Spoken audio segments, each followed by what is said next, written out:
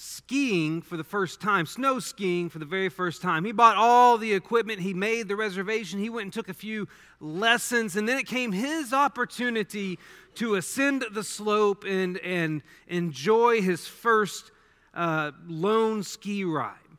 He hopped on the chairlift, rode it to the top, but he had trouble getting off the chairlift. And as he did, another chair came behind him, hit him in the back of the head, gave him a concussion, and he had to go to the ER. Well, several weeks later, he received a notice from his insurance company informing him that they had denied his claim related to that incident. And so he contacted them and asked why they refused to pay for his medical bills in that instance. And they informed him that after learning he got hit in the back of the head by a chairlift, that seemed to indicate some lack of common sense, and they determined that to be a pre-existing condition. Now, I don't really believe an insurance company would deny a claim on those grounds, but that story is used here to set up this point that there are times in our lives where we need to be shown a little mercy. This morning, I'm going to take a break from our study of membership, primarily because I had this lesson prepared a while ago, and I've been alone with my 2 kids this entire week, and so my ability to study intensely was negatively impacted. So we're going to take this little hiatus from our membership study. We'll return to it next week. But I think it's important to every once in a while be reminded why we should have mercy. See, the world does not value mercy. The world does not speak the language of mercy. The world does not understand mercy because mercy is not a worldly trait. Mercy is a godly trait. And so quite frequently we have experiences or we go through situations during which we could really use some mercy, but it's not offered. But in the kingdom of God, as citizens of the kingdom of God, we're expected, in the words of Uncle Jesse, to have mercy. You know you would be upset with me if I didn't make the reference at some point today. Now, what does it mean to have mercy? Or really the question of the day is, what do we need to know about mercy? Mercy is one of those church words, one of those terms that you hear communicated quite frequently in spiritual settings, but we don't really have a good grasp of it.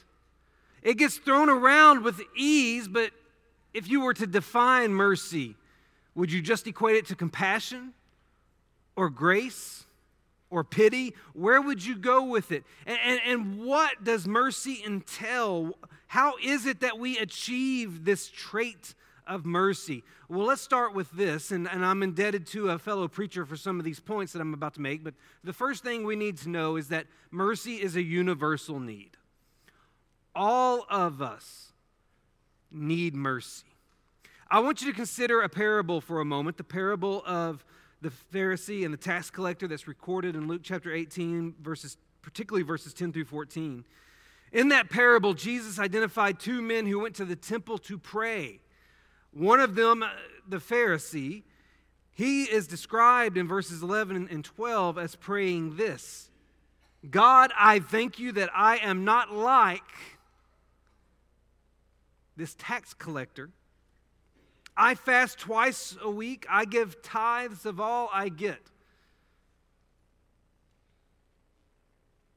Now, if Quincy had come up here and prayed that prayer a moment ago, we would have been angry.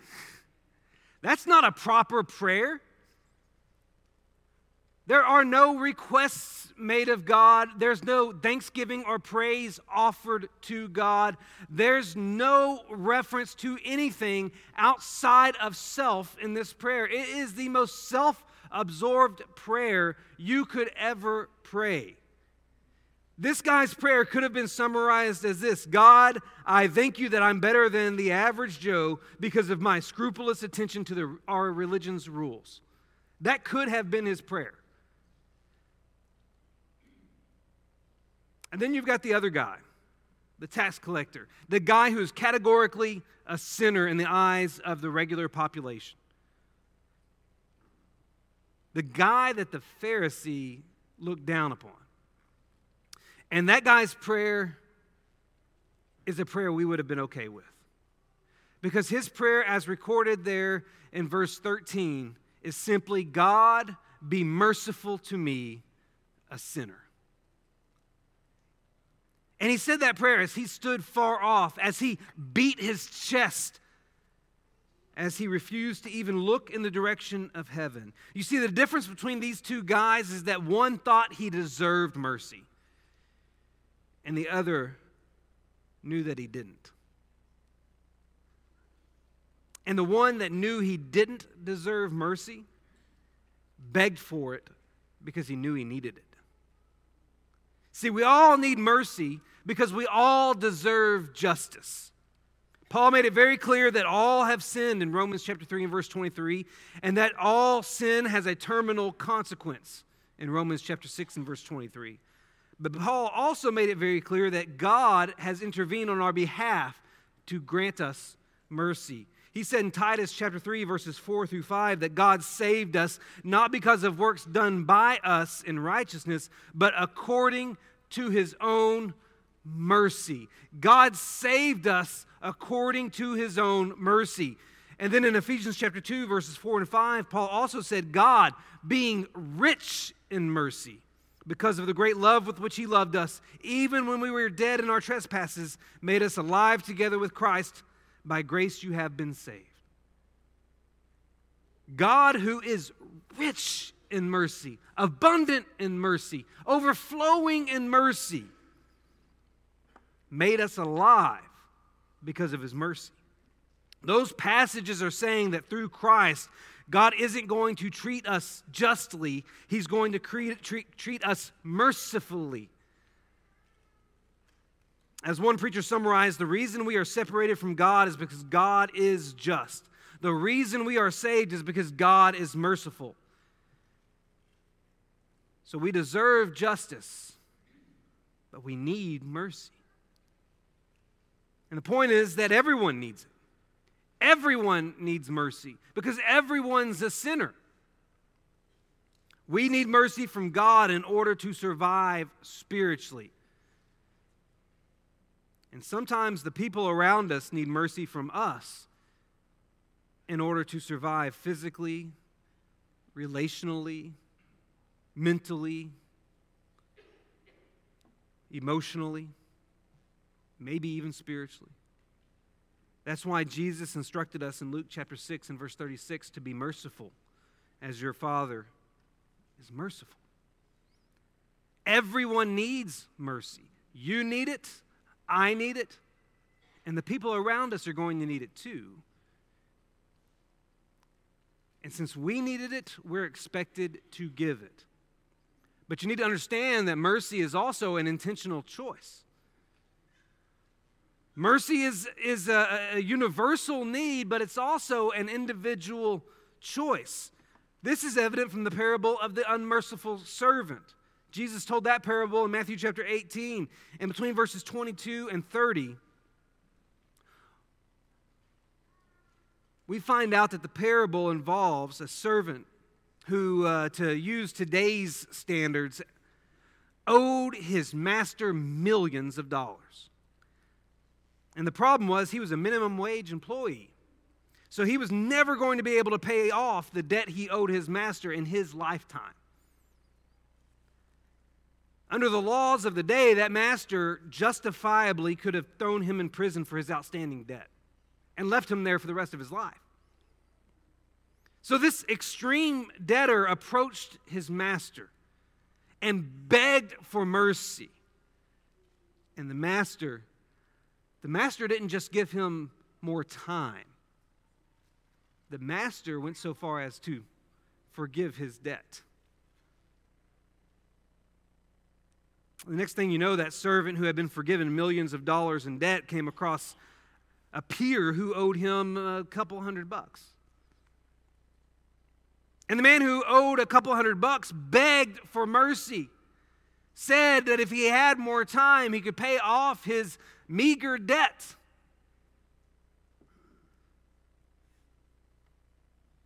But the servant who had been forgiven his enormous debt had the man who owed him the small debt thrown into prison.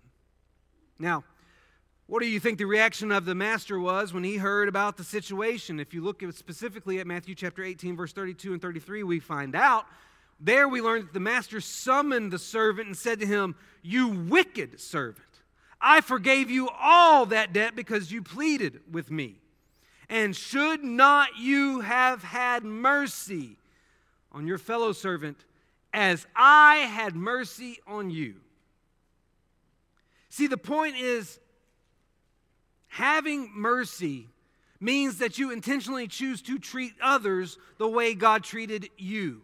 You're choosing to treat others the way God has already treated you. You're making an intentional choice. And this point is reiterated by James in James chapter 2 and verse 13. James said, "For judgment is without mercy to one who has shown no mercy." Now, what is James saying? Well, I can tell you this, he's not making mercy legalistic. He's not saying that if you are merciful, then you obligate God to be merciful to you. That is not what James is saying. Instead, James is making mercy a demonstration of appreciation. He's saying that having mercy shows God that you choose to appreciate the way that He has dealt with you and the way that He continues to deal with you. Think about it this way. What right do we have to expect mercy if we never choose to reflect mercy? What right do we have to expect mercy if we never choose to reflect mercy? See, when we choose to act mercifully, we are, as one preacher said, burning the very bridge that we still need to walk on. Because Jesus declared in Matthew chapter 5 and verse 7, it is the merciful who will continue to receive mercy. Mercy doesn't happen by chance. It happens by choice. It's your conscious decision to show people how God has been merciful to you by being merciful to them. And it's your conscious decision to show God your appreciation for the mercy that He has given you by paying it forward. So mercy is an intentional choice. But we also need to understand that mercy is a renewable gift. Throughout the New Testament, mercy is described not as a wage, but as a present. So you come across passages like Romans chapter 11, verses 29 through 31, where Paul speaks of mercy as a gift from God, received by the Jews and received by the Gentiles alike. Or you can go to 1 Peter chapter 2 and verse 10, where the church is referred to as God's people who now have received mercy. And the Bible declares in Hebrews chapter 4 and verse 16, "Let us then with confidence draw near to the throne of grace, that we may receive mercy and find grace to help in time of need." Did you pick up on the terminology in those passages? Mercy is something we receive, not something that we earn. Since mercy is identified in the Bible as something that is received, that means it's a gift. That means that mercy comes as a surprise to those who receive it because they're not expecting it. That's the beauty of mercy. That's what makes it so wonderful, but that's also what makes it so necessary. It's a gift. You know what else I find interesting? If we go over to Lamentations chapter 3, verse 22 and 23, we find out that this is a gift that never stops. It's renewable. Look at the way God's mercy is described here. The steadfast love of the Lord never ceases. His mercies never come to an end. They are new every morning. Great is thy faithfulness. What Jeremiah is declaring in this passage is that God never runs out of mercy. As one preacher pointed out, God never gets tired of giving completely undeserved gifts to his children. His mercies are new every morning. Since we don't earn God's mercy, nobody should have to earn our mercy.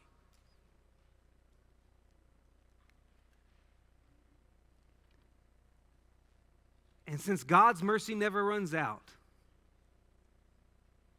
neither should ours. Again, when Jesus instructed us to be merciful as your Father is merciful, he was instructing us to pay forward the gift we already received. Others may not deserve our mercy. Others will not earn our mercy. We don't give mercy because of what others have done. We give mercy because of what God has done for us. Mercy is a renewable gift. And mercy is a benevolent action. There's a big difference between pity and mercy. See, pity is passive, mercy is active. What I mean is that pity leads to sympathy. Mercy leads to activity. Pity is saying, I feel for you, or I'll be thinking about you. Mercy is deciding to take action to help remedy the situation, and nowhere will you find this more evident than in the life of Jesus.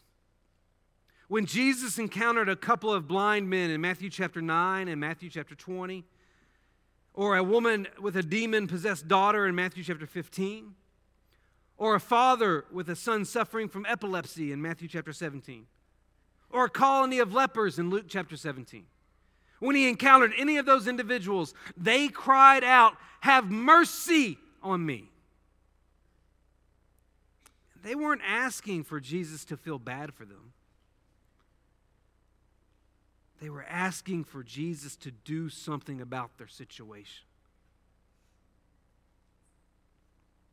See, in the parable of the Good Samaritan, you may recall that at the end of the parable, Jesus asked this question: which of these three, referring to the priest, the Levite, and the Samaritan, these three guys who encountered the injured man on the road, which of these three proved to be a neighbor to the man who fell among the robbers?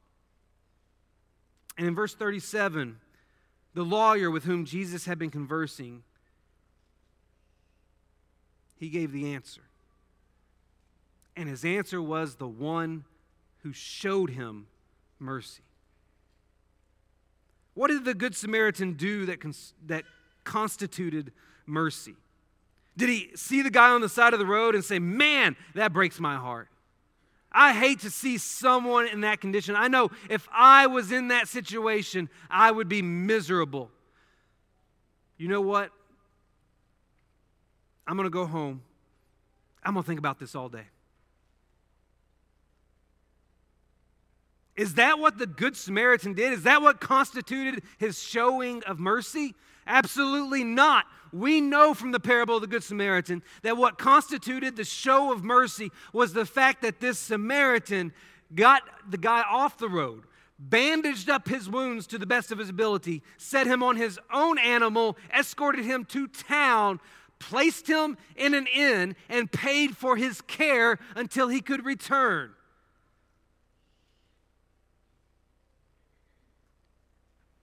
In other words, the Good Samaritan showed mercy because he did something, not because he felt something. And the point is that mercy is like faith. Without works, it is dead. Mercy, true mercy, results in activity, not just sympathy. True mercy is your heart saying, "I am so compelled to help right now that I have to do something." Isn't that how God demonstrated mercy for us?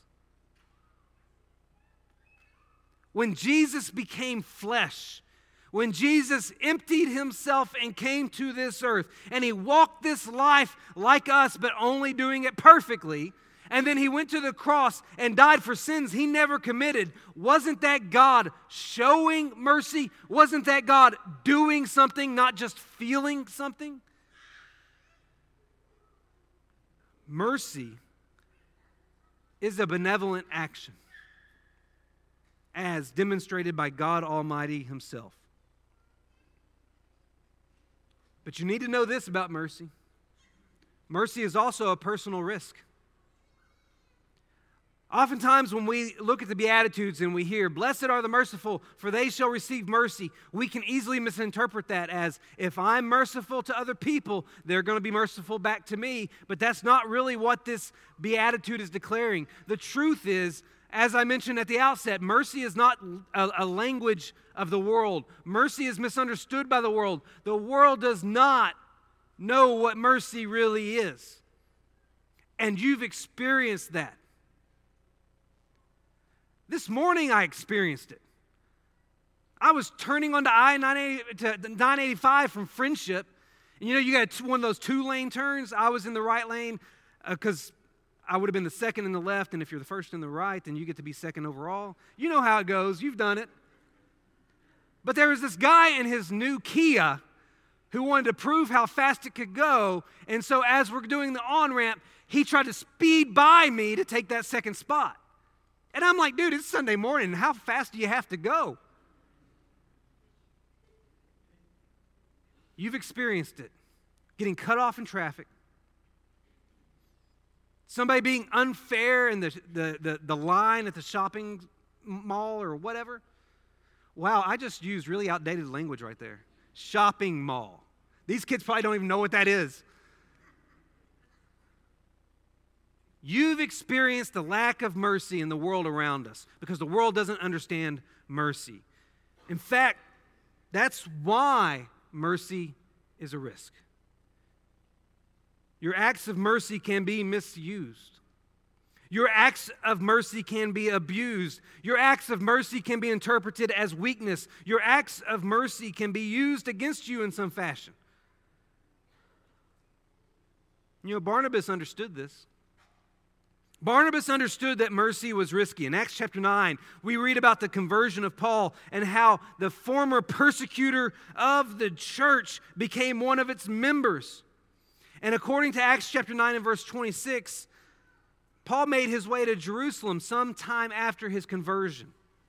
And he attempted to join the disciples, but they were all afraid of him, for they did not believe that he was a disciple. You know what that verse is telling us? That verse is telling us that the church in Jerusalem assumed that Paul's new strategy for persecuting Christians was to go undercover as an operative. That he was secretly a spy infiltrating their ranks so that he could find all the Christians and persecute them. That's what their mindset is. Except for one guy named Barnabas, who, if you look at the very next verse, in verse 27 of Acts chapter 9, we're told that Barnabas took Paul and brought him to the apostles and declared to them how on the road he had seen the Lord who spoke to him and how at Damascus he had preached boldly in the name of Jesus.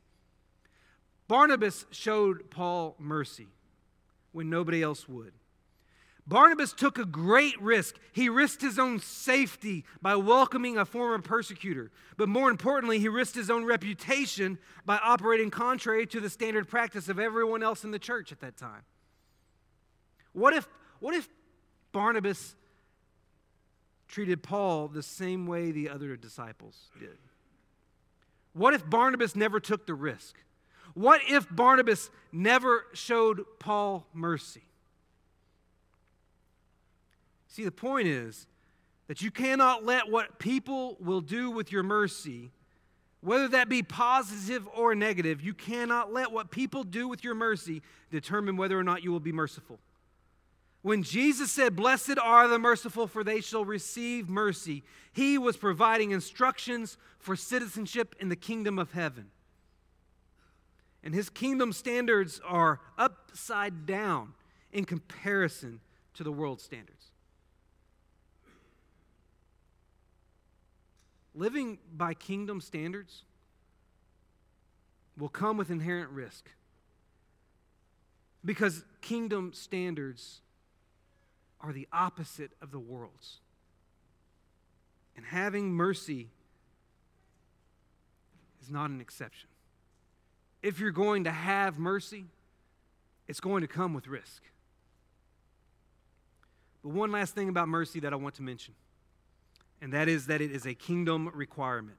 Mercy is a kingdom requirement. You know, I think we struggle to have mercy sometimes because we have a misunderstanding of what is most important to God. I want to take you back to the parable of the Good Samaritan for a moment. I want to read those opening lines of that parable in Luke chapter 10, verses 30 through 32. A man was going down from Jerusalem to Jericho, and he fell among robbers who stripped him and beat him and departed, leaving him half dead. Now, by chance, a priest was going down that road, and when he saw him, he passed by on the other side. Likewise, a Levite, when he came to the place and saw him, passed by on the other side. We're introduced to a priest and a Levite here. In the parable of the Good Samaritan, Jesus sets it up with these two figures as the one who encounter the injured man but do not assist. Now, I want you to realize Jesus did not say a scribe and a Pharisee. He did not use a scribe and Pharisee in this parable, and it's intentional because in Jesus' teaching, scribes and Pharisees were hypocrites. Scribes and Pharisees were the opponents. Scribes and Pharisees were looked down upon, criticized, called whitewashed tombs. In Jesus' teaching, rarely are Levites ever mentioned. In fact, I think there's only one other appearance of them in Jesus' life. And priests don't become opposition until late in his life, particularly around the triumphal entry. And so when he mentions the priest and Levite here, there's not an already conscious thought process of negativity. These guys weren't looked down upon the same way that the scribes and the Pharisees were, because the scribes and the Pharisees were showmen. The priests and the Levites were temple workers. I think Jesus' choice of them is intentional. He wanted the characters in this story to be religious leaders, but he didn't want them to be automatically associated with hypocrisy. Because I don't think the point Jesus is trying to make here is that these men avoided the injured man because they were heartless. I think they avoided the injured man because they were more focused on obeying the rules than being merciful. See, both these guys work at the temple, have important responsibilities at the temple. And according to the rules, particularly Numbers 19, chapter 19, verse 11, whoever touches the dead body of any person shall be unclean 7 days. You remember in the story, in the parable, this guy was left for dead. I imagine that this priest and Levite are passing by, maybe going the opposite direction. This guy was going from Jerusalem to Jericho. Maybe they were coming from Jericho to Jerusalem because they were coming to fulfill their temple duties. And maybe they see this motionless guy on the side of the road and assume he's dead. And instantly, Numbers 19:11 pops in their head. If we touch this guy and he's dead, we can't fulfill our duties. We can't work for God. So the smart thing, the wise thing, the practical thing for us to do is to avoid that body, that motionless body over there, because it might compromise our obedience to the Lord. You see, their primary crime here may have been that they did not view mercy as an indispensable part of a relationship with God. That might have been their big fault. And that's a problem, because Scripture asserts, Jesus asserts, that mercy is one of the weightier matters of the law. In Matthew chapter 23 and verse 23, Jesus criticized the scribes and Pharisees and called them hypocrites because they scrupulously tithed to the point of counting herbs, but they neglected the weightier matters of the law, such as justice and mercy and faithfulness. He went on to say, these you ought to have done, justice, mercy, and faithfulness, without neglecting the others, the keeping of the commandments. Jesus said mercy is a weightier matter. That doesn't mean you disobey God when it comes to his other matters, but that mercy has some primacy. And Jesus will argue for the primacy of mercy in his teaching as well. Twice in Matthew's gospel, Jesus instructed his religious opponents to learn what the phrase, "I desire mercy and not sacrifice," means. The first time is in Matthew chapter 9, verses 9 through 13, when he dined in Matthew's house, and the Pharisees were critical of the fact that he was fellowshipping with people who were known sinners. The other time he used that phrase was in Matthew chapter 12, when the Pharisees criticized him for allowing his disciples to pluck grain while walking through a field on the Sabbath day. See, Jesus' opponents thought a relationship with God was all about sacrifice, all about ritual, all about rule keeping. And while our love is expressed to the Lord through our obedience, as he himself says, it can't come at the expense of mercy. So Jesus told them that their theology lacked a crucial element and said, "Go and learn what this means. I desire mercy and not sacrifice." And he wasn't the first to say it. God had declared this back in Hosea chapter 6 and verse 6. But I want to bring us back to the verse we read in our scripture reading, to Micah chapter 6 and verse 8, where it is said, "He has shown you, O man, what is good. And what does the Lord require of you? But to do justly, to love mercy, and to walk humbly with your God."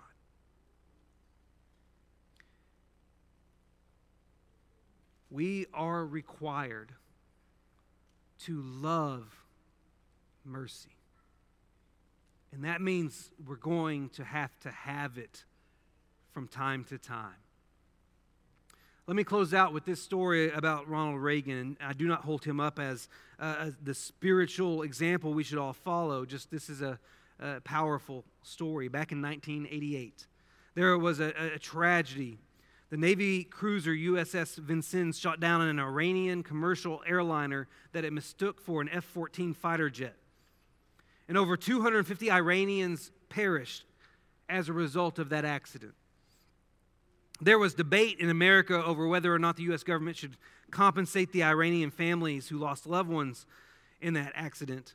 A poll was even taken of U.S. citizens on the matter, and the poll indicated that a majority of Americans did not want to compensate them, primarily because the Iranian hostage situation was still fresh on their minds.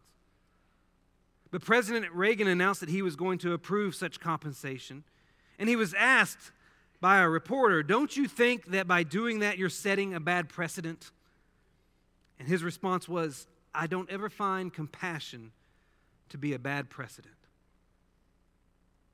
That's the mentality of the merciful.